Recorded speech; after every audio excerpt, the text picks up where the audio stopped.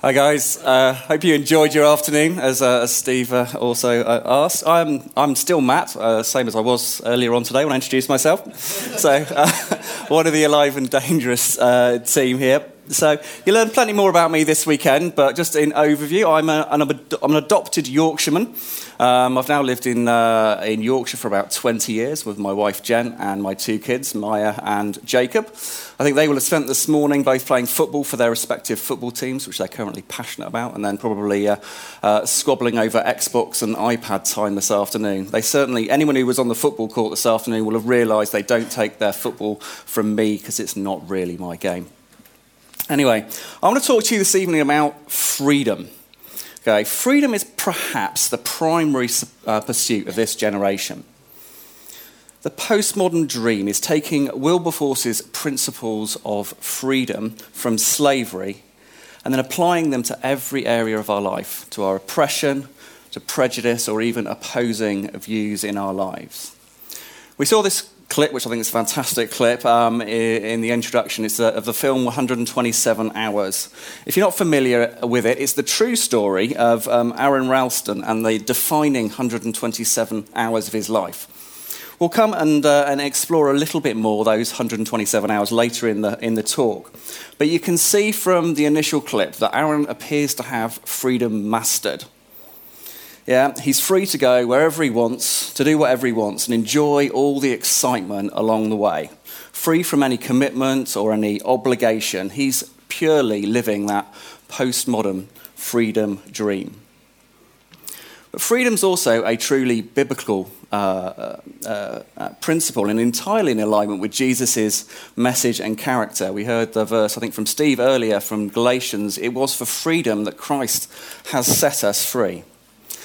So the question I want to ask this evening is this postmodern promise of I can do whatever I like so long as I don't hurt anybody, is that the freedom that Jesus has come to bring to us, to bring to the world? So we're going to explore a bit more that postmodern message of freedom. We're going to have a look at what Jesus has to say about freedom in his character and his life. And we're also going to try and understand a little bit what Aron Ralston might have to say to us about freedom as well. So I believe freedom as a concept is more important to society now than it was ever before. In fact, I think when we are measuring society's progress, freedom is probably the primary metric we use to distinguish between a progressive and a kind of a regressive society, an advanced or a primitive society. I think more than technology or wealth, the two mega gods of our generation, freedom actually ranks even higher. So if you think about the least progressive societies, maybe countries like Iran, North Korea, or even maybe China come to mind.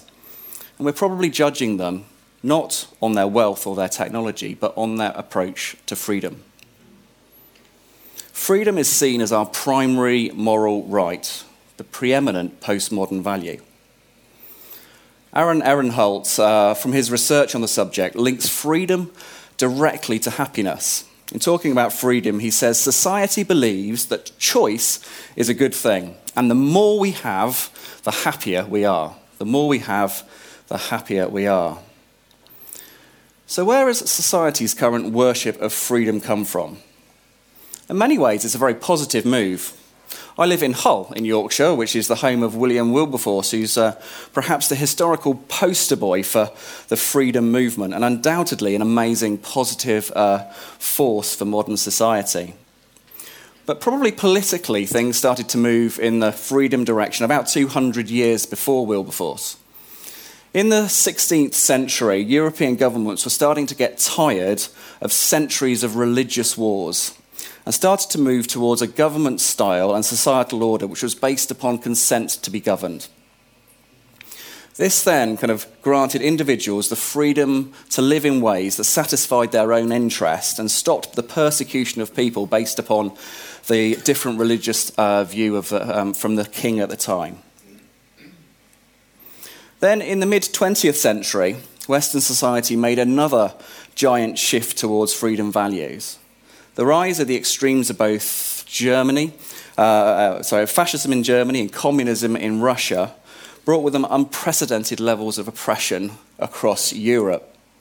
And the defeat of those two powers was seen as a victory of freedom over oppression. And we are wearing poppies at the moment this weekend to celebrate the freedom we have because of those who died to give us freedom. Postmodernism therefore judged society by its ability to be able to generate freedom. But there seemed to be another significant shift in this mindset in the late 20th century. The concept of freedom moved from liberation from extremism and became freedom from anything that imposes an absolute moral position. So postmodernism said that nothing should have any claim on us. We should be able to live as we see fit, to only our own self-assessed set of values. There's no natural inherent moral right or wrong. Freedom is able to do whatever I want so long as I don't hurt anyone. Freedom has therefore become synonymous with personal independence, the ability to make our own decisions, choose our own path, do whatever we want, whenever we want. What of Jesus' view on freedom? The quest for freedom is a theme that is found throughout the Bible, from Genesis to Revelation. Just 3 chapters into the story of God's creation, humanity gave up its freedom by choosing to rebel against God. And from that time forward, the perfect freedom God created in the Garden of Eden was gone. The long-term effects of this were both physical and spiritual. The Old Testament records how God's people lost their physical freedom time and again as various empires took over them. That loss of physical freedom was often tied to spiritual disobedience, like worshipping false gods. But time and time again, God forgave his people and rescued them. And when God freed the Israelites from slavery in Egypt, he was foreshadowing the arrival of Jesus Christ, who we've come to talk about this weekend, who came to bring humanity that ultimate freedom that was lost in the Garden of Eden. So this weekend, though, we're looking specifically at the character of Jesus. So what's Jesus' specific position on freedom? How did he approach freedom in his ministry and his work? When Jesus began his relatively short period of ministry on earth, he started by announcing he was the one that God's people had been waiting for since the fall of humanity. And he did this by reading a passage from the book of Isaiah, a passage his listeners knew was referring to the Messiah or the Saviour of the world. In Luke 4:16, it says, "He went to Nazareth where he had been brought up, and on the Sabbath day he went to the synagogue, as was his custom. He stood up and read, and the scroll of the prophet Isaiah was handed to him. Unrolling it, he found the place where it is written, 'The Spirit of the Lord is on me, because he has anointed me to proclaim good news to the poor. He has sent me to proclaim freedom for the prisoners and the recovery of sight for the blind, to set the oppressed free, to proclaim the year of the Lord's favour.' Then he rolled up the scroll, gave it back to the attendant, and sat down. The eyes of everyone in the synagogue were fastened on him. And he began by saying to them, 'Today, this scripture is fulfilled in your hearing.'"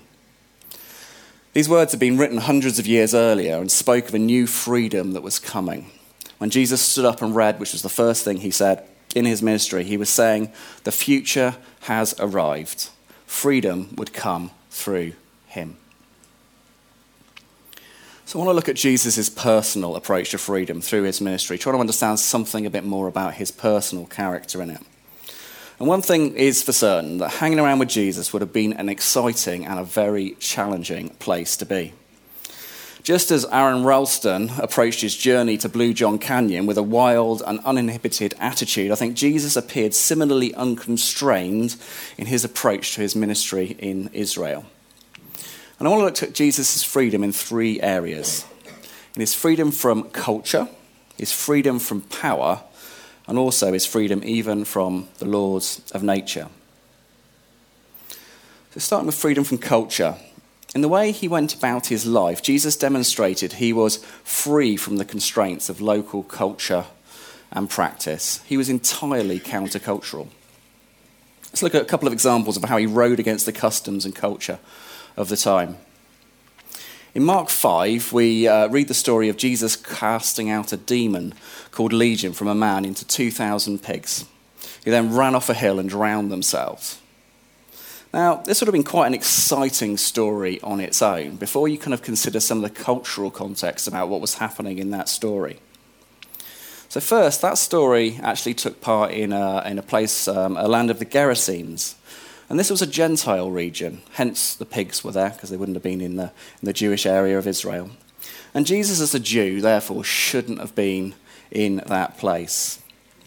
And then specifically, the man who he cast the demon out of was located in a graveyard, another place which was specifically prohibited for Jesus to be, because he would be unclean. And then Jesus ran straight in and faced a man who everybody else feared so much, because he'd broken chains apart with his own force, and he'd even broken the shackles off of his feet. And yet Jesus ran straight to him and was able to face him and be totally present with him and deal with the situation and his pain. And then a short time later, we see a appearingly contrasting story. In Luke 10, we read a much calmer but still culturally controversial situation. Jesus was visiting the home of Mary and Martha. And we find Mary sitting at Jesus' feet. It sounds a beautiful and very relaxed description, but the seemingly innocent phrase, sitting at Jesus' feet, wasn't just a description of where Mary was sitting. It was a phrase used to describe a rabbi teaching his disciples. So Jesus was actually teaching school. In this context, Jesus sat at Jesus' feet would have been a radical cultural exception, completely unheard of for a lady to be being taught by a rabbi.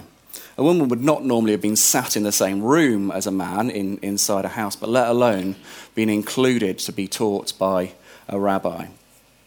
In both these situations, Jesus found himself completely free of the cultural context in order that he could show his love and his compassion for the person.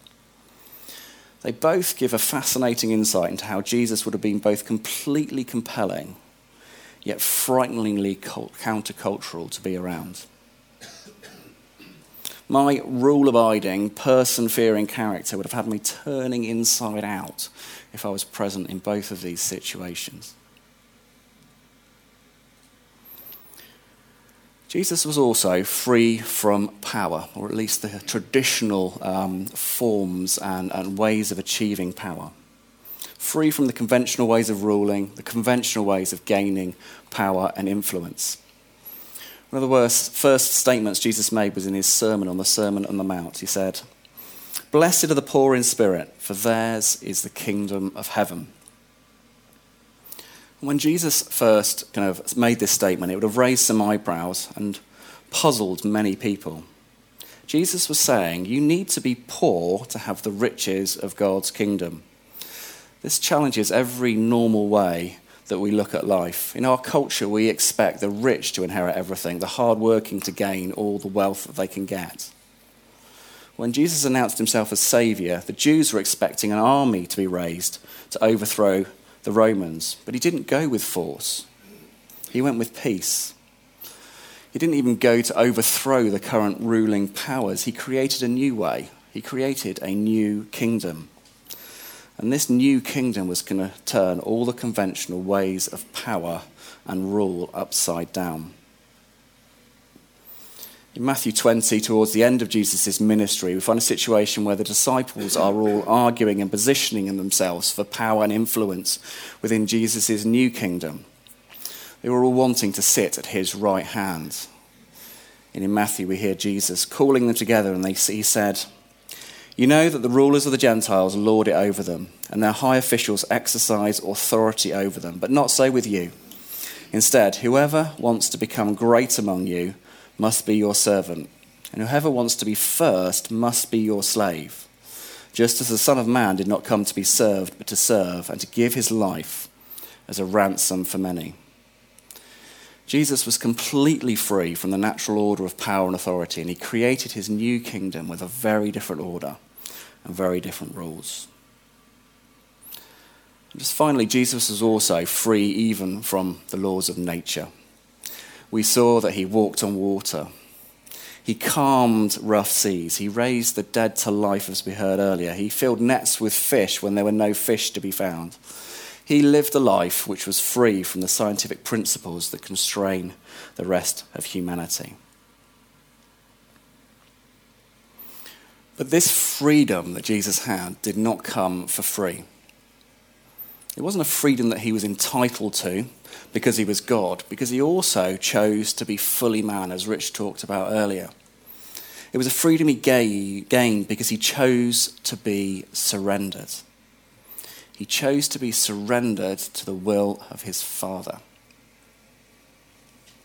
In John we read, "For I have come down from heaven, not to do my will, but to do the will of the one who sent me." And this choice for Jesus obviously was not without consequence, and he understood that fully. Another situation also referred to by Rich earlier, at the end of his life, heading into his death, we read in Matthew, going a little ahead, he fell on his face, praying, "My Father, if there is any way, get me out of this. But please, not what I want, you. Do what you want." Jesus was able to exercise freedom in some areas because he chose to limit his freedom in others. Freedom is a choice. It's a decision of one thing over another, not an ability to do whatever you want. Jesus was not setting us free to do whatever we wanted. He was freeing us to do what we ought to do. He was liberating us to walk in relationship with God and be the kind of people that we are created to be. This spiritual freedom is the ability to obey God and choose his will for our lives. It's a freedom for our souls much more than for our circumstances. So let's briefly return to Aaron Ralston. We saw in the introduction that he was the epitome of freedom, living the dream, going where he wanted, doing whatever he wanted. But for those of you not already familiar, let's see what happened next. If you watch the film 127 Hours, you can see all that played out in gratuitous detail, but I decided to save you from it and actually show Aaron tell his own story. Aaron found himself in a place where his future freedom required a choice.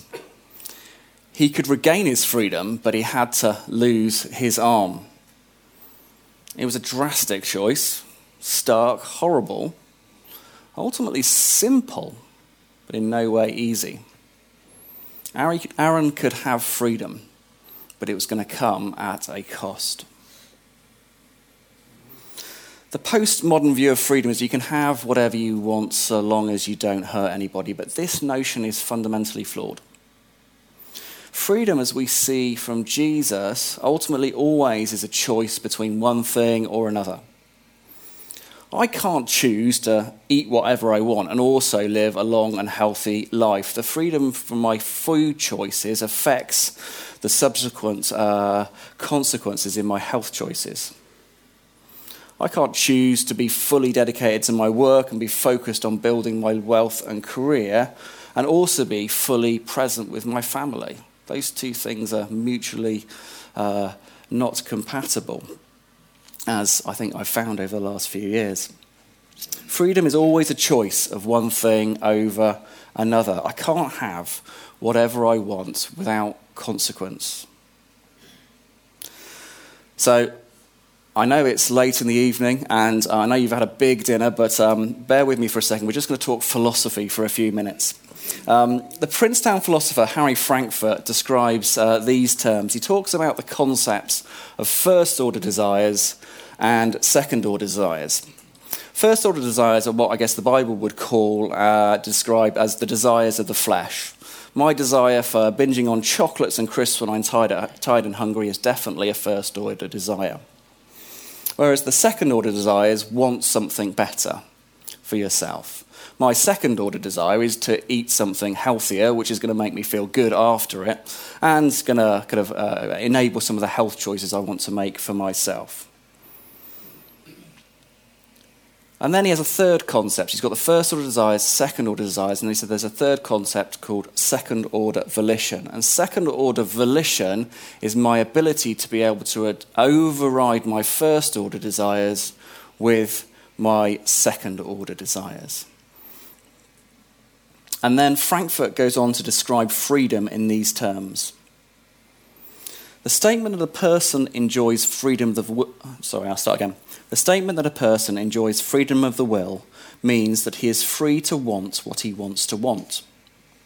More precisely, it is that he is free to will what he wants to will. It is in securing his will to his second-order volitions that a person exercises freedom of the will.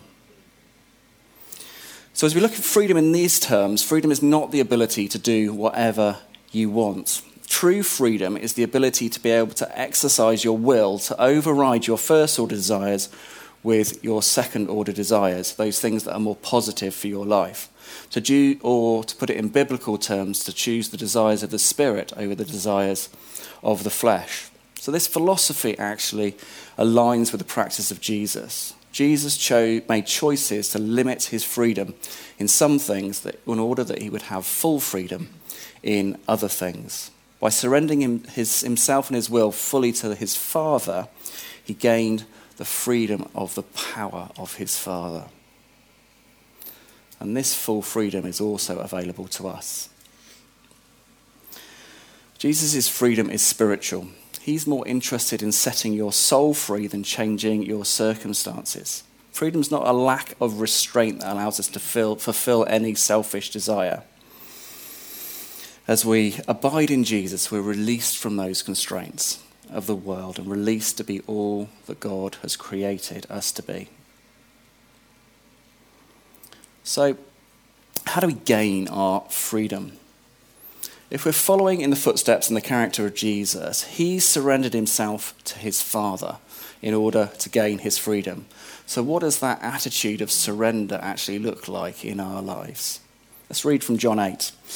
John 8:31, it says, "So Jesus was saying to those Jews who believed him, 'If you continue in my word, then you are truly disciples of mine, and you will know the truth, and the truth will make you free.' If you continue in my word, then you are truly disciples of mine, and you will know the truth, and the truth will make you free."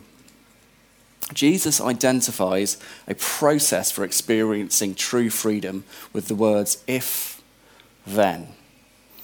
This process shouldn't be confused with a legalistic or even a religious formula, as Rich was talking a little about that earlier. He doesn't say, if you have a daily quiet time and tithe properly, then you can be free. And while Jesus does not prescribe formula, his words do reveal a way of which things operate within his kingdom. For example, you are free to watch the sunrise each morning, but you must do two things in order to see it. You must get up before the sunrise and you must look east. If you get up after the sunrise, or if you look west, you're not going to see it. Why? Because that's just the way things work. This little word "if" is a big concept in the kingdom of God. The word does not represent a religious rule. It represents an invitation. True freedom won't attack you. Rather, it asks you to respond to God's invitation to accept his complete freedom. So the verse I read in John talks about continuing in my word and truly being my disciples. What does it actually mean to continue in my word and truly be my disciples? So it came as a bit of a revelation to me earlier on this year that biblically we're not called to be Christians, but we're called to be disciples. In fact, the Bible only uses the word Christian about 3 times and the word disciple over 300 times. The word we use as disciple is actually in the Hebrew the word talmid, which is perhaps more fully translated as apprentice, a person who remains with, and in so doing becomes like, and therefore does, the things of his master. If you look at following Jesus in this perspective, statistically over 75% of the Western world would identify with being a Christian. But less than 10% would identify as one who truly follows Jesus, despite this is what Jesus is asking us to do. He asks us to be with him, to become like him, and to do the things he does. And once we accept that invitation to truly follow Jesus and not simply acknowledge his existence, we become his talmid, his disciple, or his apprentice.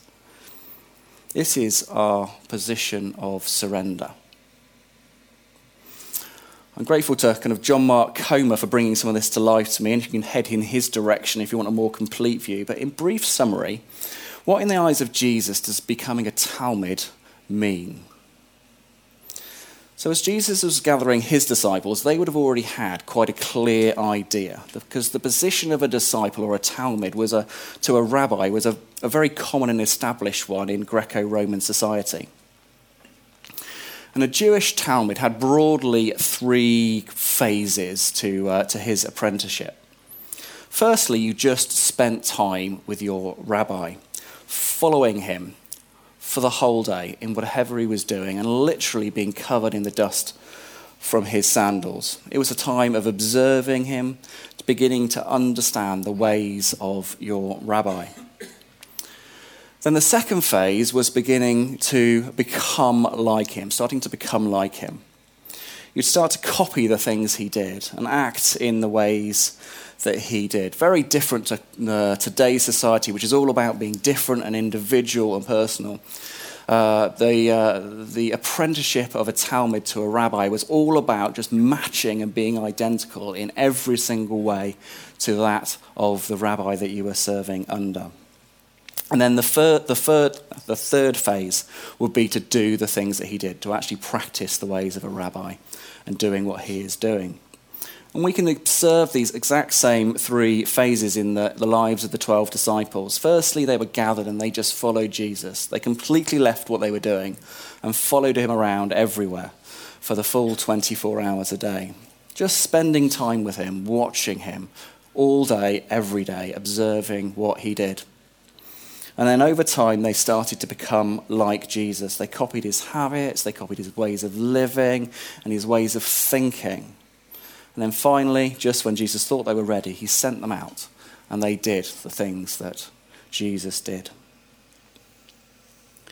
Dallas Willard said this, and I can't believe that I'm getting the first Dallas Willard quote in of the weekend. Rich normally steals this one off me, but he said, "The greatest issue facing the world today, with all of its heartbreaking needs, is whether those who, by professional culture, are identified as Christians will become disciples, students, apprentices, practitioners of Jesus Christ, steadily learning from him how to live the life of the kingdom of heavens into every corner of human existence." The greatest issue facing the world today is whether Christians will take that step to become disciples. And this is the heart of surrender. The sacrifice that we need to make to enable to us to inhabit the freedom that Jesus had. That transition from Christian to talmid, nominal Christian to talmid, is an almighty leap. And that's why Willard describes it as the greatest challenge facing the world today. And Jesus even describes part of that process can be similar to the decision that Aaron had to make. It says in Matthew 5 on his Sermon on the Mount, if your right eye causes you to sin, take it out and throw it away. If your right hand causes you to sin, cut it off and throw it away, because it's better to lose one part of your body than for your whole body to go into hell. We have a very serious if-then invitation from Jesus to inhabit the freedom that he demonstrated and freely gives. If we become a true disciple, then we will become truly free. So So this is a journey that I've been challenging myself to rethink this year, really asking myself those questions. Am I demonstrating the characteristics of a disciple of Jesus? So firstly, the first question I ask myself is, am I spending time with him? That's the first phase of becoming a disciple. Am I spending time with him? Enough time to be able to be kind of covered with the dirt from his sandals? And the answer I had to face with myself is no. I think I treat Jesus sometimes like a shop. I just go to him when I need something, and not a friend walking alongside me daily throughout the day. I came to a realization that I need to engage him more readily in my life, in all the things that are going on around me.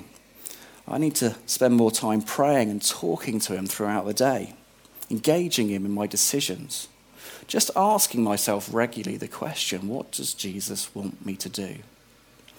Being with Jesus is about a full-time position. It's not about going to him when you need something. In order to be a disciple, I need to spend more time with Jesus. I had to ask myself the question, am I becoming like Jesus?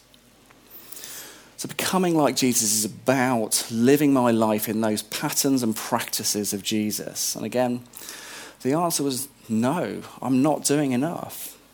I'm not spending enough time praying like Jesus did. I'm not spending enough time in silence and solitude like I saw Jesus doing. I'm not spending enough time reading my Bible, or even spending enough time in communion with groups of Christian friends. I need to do something different about the habits and practices in my life if I want to be seen and if I want to become a true disciple of Jesus. So this is a bit of a journey I've been going on with my wife at the same time. We've been discussing the same thing. And one thing we decided to do in the last few months was actually to institute a Sabbath back into our week.